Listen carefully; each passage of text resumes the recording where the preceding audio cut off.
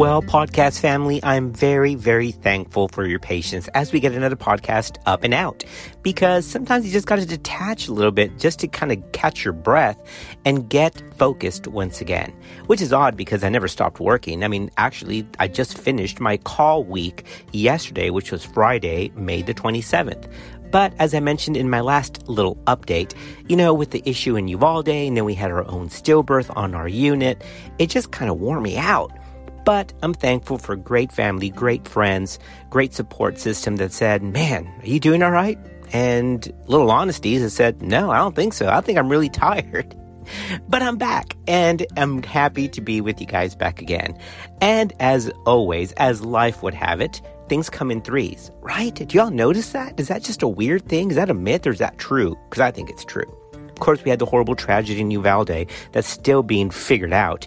And then we had our stillbirth, which is another blow to our team. And then, no joke, yesterday, May the 27th, we had a patient just come to the unit just for blood pressure monitoring at 29 weeks. Ended up finding severe microcephaly and oligohydramnios to the point of anhydramnios and other congenital issues. I mean, it's weird. That was our third issue. Now remember, even though we take that hit, we take that burden as well as healthcare providers, whether you're a nurse or a physician or a PA, I mean, anybody in healthcare, we all feel and carry that pain for that patient. It's nothing like the pain, angst, and frustration and disappointment that the patients themselves feel. So I do want to relay that to you all. I hope you never lose that empathy. I mean, I know we take things kind of deep, and we do. And it's also healthy to detach a little bit, because if not, it can kind of throw you for a loop. Like I was thrown for a loop just this week. This poor patient had no idea what was going on, even though somebody had told her on her one prior ultrasound at 18 to 20 weeks that this child looked slightly abnormal. But poor thing, I don't know if it was an education issue, if it was a denial issue, but she was completely oblivious as to what's going on. And this child, this poor child, still in utero, obviously has severe poor prognosis. And the reason is this microcephalic finding. So I thought in this podcast, we need to cover fetal microcephaly. So if you're about to take your oral boards or you've done your boards, it's going to pop up somewhere. This issue of fetal microcephaly is just rare enough to kind of throw you off your game when you're asked about it, but not so rare enough that we don't see it, because we just had a patient yesterday in our labor and delivery unit. Y'all ready? Let's cover fetal microcephaly now.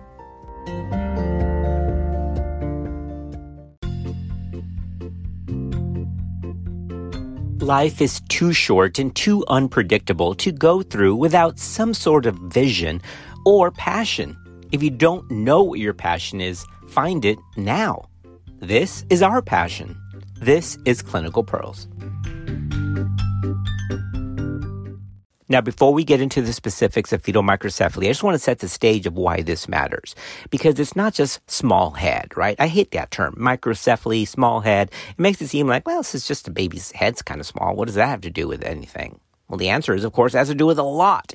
Because head size is a surrogate marker. It's a proxy marker for what's going on within the head. And that matters completely. We're talking about fetal neural development. 55% of the human brain is made up of the cerebral cortex. So if we're talking about fetal microcephaly, we're talking about what's affected likely is the cerebral cortex. That's why the prognosis and the degree of affliction that the child will have is directly related to the amount of fetal microcephaly found. There are cases, it's true, of mild fetal microcephaly where the baby actually has very little limitation outside of just a small head. But in severe cases, we're talking about completely disabling, completely heartbreaking conditions. Fetal microcephaly is defined as a small head circumference diagnosed in utero or at birth. Although it's defined as a, quote, rare event, end quote, it actually occurs in 6 per 10,000 births in the U.S. And as I mentioned yesterday, we just diagnosed it ourselves on our unit. Identifying microcephaly is extremely important because the smaller the fetal head circumference, then the greater the risk of neurodevelopmental and intellectual delay. Although there is no specific treatment available for this condition, which just makes it all the more devastating, early diagnosis allows for timely investigations, and it allows the parents time to receive the information, process, and then plan appropriately for what could be a very harsh prognosis. According to SMFM, fetal microcephaly is diagnosed when the head circumference is smaller than 3 standard deviations below the mean. Now, I know what you're thinking. Wait a minute, standard deviations? Where do we find that? I mean, we talk about head circumference in terms of millimeters, right? How big the circumference is, or percentages. That's what Hadlock gives us. So to find the standard deviation, you actually have to go to a chart or to a perinatology calculator. It's fine. It's super easy. I have one on my phone. You can find it online. But remember that it's not necessarily a percentage below the norm. But if you ever asked on your oral boards, fetal microcephaly is defined as a head circumference less than 3 standard deviations below the mean. You can suspect it at 2 standard deviations below the mean, but it's actually diagnosed at 3 standard deviations below the mean. Making a prenatal diagnosis of microcephaly can actually be quite challenging for a variety of reasons. First, the patient could have uncertain gestational age. There's also a lack of a customized chart to account for factors like ethnicity. And of course, there's the absence of a routine third trimester scan where microcephaly can show as a significant lag behind other biometrics. Prospective observational studies have shown that ultrasound measurements themselves can have a lot of inter-observer and even intra-observer variations. So at times, the diagnosis may not be made until the time of birth. When doing the ultrasound and suspecting or making the diagnosis of fetal microcephaly, remember to take a detailed ultrasound scan of the intracranial structures. You've got to look for other fetal anomalies, including ventriculomegaly. Specific ultrasound markers that can point towards congenital infection include ventriculomegaly, echo-dense areas like calcifications, or overall growth restriction when you do the other biometrics. All right, now that we've settled that, let's get into the possible causes of microcephaly. Well, my goodness, if you were a medical student or a resident or in practice in the summer of 2015 going into 2016, then you're very familiar with Zika. I mean, this has been one thing after another, right? We deal with this coronavirus, but before that, we had Zika. Zika was actually first discovered in Brazil in July 15, 2015. Now, when I say discovered, I mean discovered of a new case because Zika has actually been around for decades. But when something's in the rainforest without people, it doesn't really cause any harm, does it? Well, of course, as we are one global community, what started in Brazil didn't stay there, and of course, came to the U.S. I remember when there was this huge move by SMFM, ACOG, and the CDC because Zika was causing havoc in pregnancy. And this wasn't just a female issue, but it actually had to do with the partner as well, because we later figured out that they may actually get transmitted in sperm. Can you believe that? So some crazy stuff out there. But the reason that it relates to the discussion of microcephaly is because the Zika congenital syndrome was hallmarked by severe microcephaly. That's heartbreaking. I mean, all over the world, there are these little babies affected by Zika congenital syndrome, born with these microcephalic phenotypes that had horrible prognosis. I bring Zika up because we're in the section here about causes. And no, Zika isn't a pandemic anymore. It's not the numbers that we used to have, but it's still a consideration, especially in a patient who's from Brazil or another remote area in either South or Central America. But let's get into the more traditional causes of microcephaly, while we'll touch on Zika in just a minute. While Zika definitely stood in that limelight for fetal microcephaly, the truth is there's a broad range of heterogeneous conditions that can lead to fetal microcephaly. This includes specific gene disorders to whole chromosomal abnormalities. There's certain infections, exposure to toxins like alcohol. There's metabolic errors. Even fetal growth restriction can present with a form of fetal microcephaly. Or rarely, it can be a constitutional finding. Yep, can be a normal variant if the parents kind of have normal small heads, but they're otherwise okay. That could be a constitutional finding. Yeah, that actually is a published genetic cause of fetal microcephaly, constitutionally small head. Weird, huh? Fetal microcephaly can also be an isolated finding, or it can be associated with a whole range of other abnormalities as part of a syndrome. It could be a syndromic condition. Let's say you're sitting for your oral boards and you know someone's going to ask you, well, in what percentage of cases do we actually have a true cause diagnosed for fetal microcephaly? You can sit back in your chair and go, well, actually, according to the data, we can find a true cause in about 50 to 60% of the cases. And I know it's only like about half, but the number can actually start to increase as new advances happen in genetic testing like whole exon sequencing and microarray chromosomal analysis. We're finding more ways to try to find a genetic cause, although remember that genetics or chromosomal issues is only one potential etiology. Let's cover this list in boxes for the potential etiology of fetal microcephaly. And it's very easy. We're going to put them into two main boxes. Microcephaly alone or isolated, in other words, without associated malformations, or microcephaly with other malformations. For microcephaly without associated malformations, there's really just three main sub-boxes. The first is genetic conditions. There could be something like an autosomal recessive issue. Autosomal recessive primary microcephaly is the main cause of isolated microcephaly. There's also a condition called Paine syndrome. That's Paine, not with a Y, so Paine. And of course, Alpers disease can cause microcephaly. The second sub-box is environmental factors like maternal malnutrition or chronic hypoxia. And then the third that we like to stick things in, of course, is otherwise unknown. For microcephaly with associated malformations, the boxes tend to become more numerous. The first is still chromosomal or genetic issues, with the biggest being trisomy 13, trisomy 18, or even trisomy 21. There's also single gene defects that can cause microcephaly with other malformations.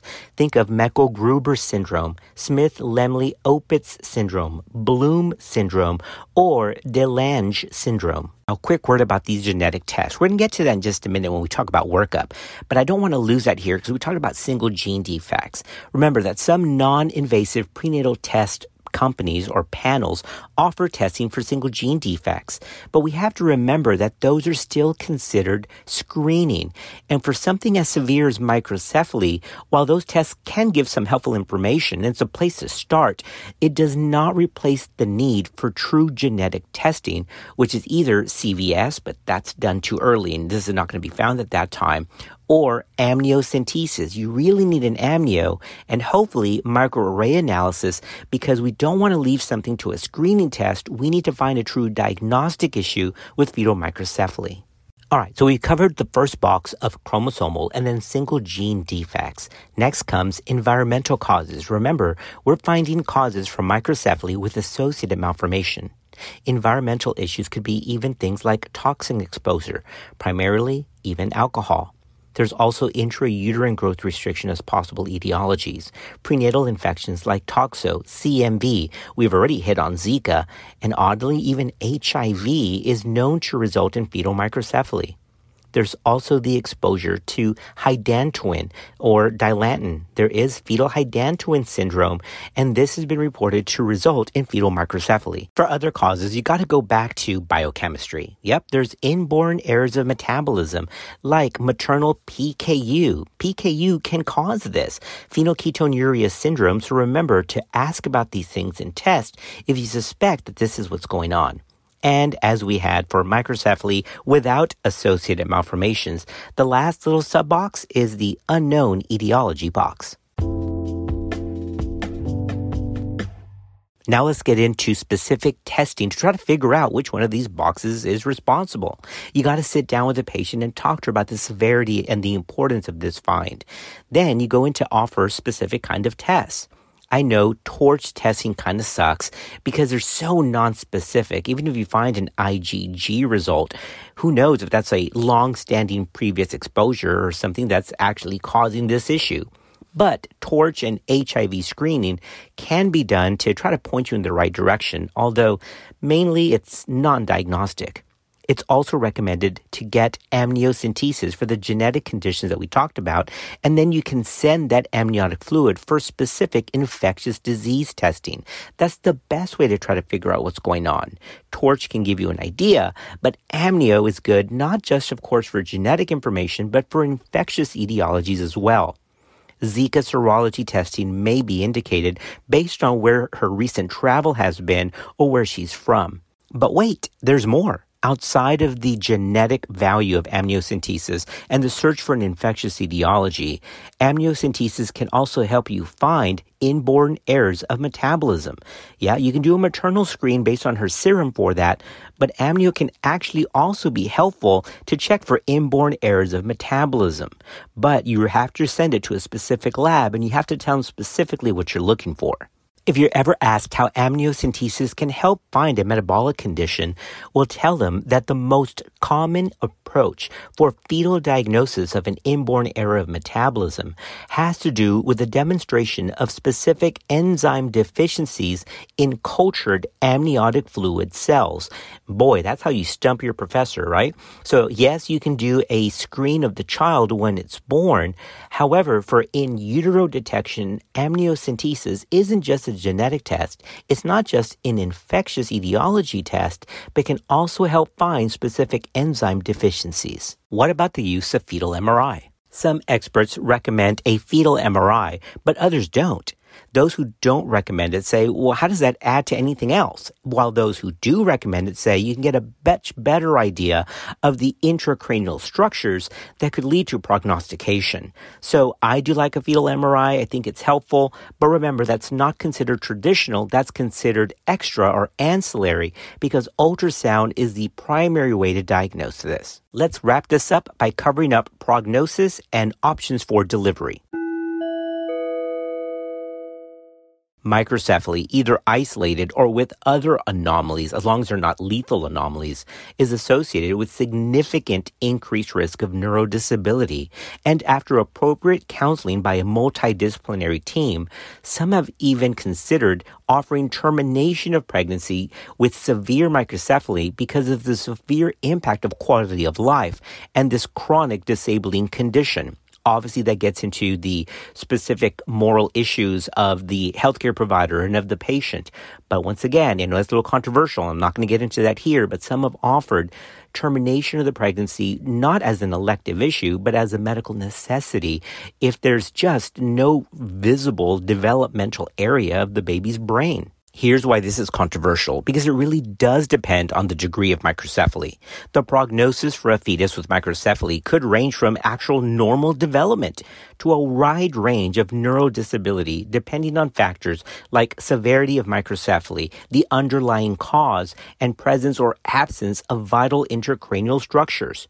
A retrospective study found a lack of data on how to actually counsel patients when isolated microcephaly is detected incidentally in the second or third trimester with no other abnormalities. Although fetal MRI is offered in the presence of other malformations, sometimes even a combination of MRI and an ultrasound scan is just not helpful in counseling parents about the prognosis. In a large retrospective study that evaluated close to 700 cases of postnatal microcephaly, 29% of cases had an underlying genetic etiology. Although the outcome of patients with non-isolated microcephaly varies widely, neurodevelopmental delay, intellectual disability, and refractory epilepsy were the most common reasons for referral to specialists in pediatrics for further evaluation. A few studies have tried to investigate the correlation between neurodevelopmental delay and isolated microcephaly, but they've had conflicting results. One study showed that the risk for neurodevelopmental delay to be about 10% when head circumference is between 2 and 3 standard deviations below the mean, while others have showed no significant difference in that range. But without doubt, neurodevelopmental delay does obviously increase past that 10% mark when the standard deviation is below the third standard deviation below the mean.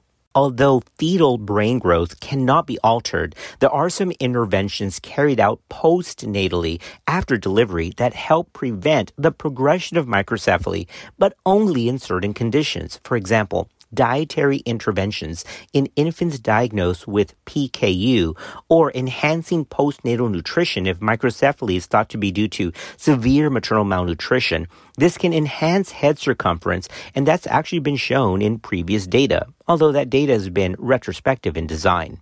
A review of the literature has shown that infants with microcephaly due to congenital CMV infection or syndromes like de Lange syndrome can actually benefit from early interventional programs and occupational therapy.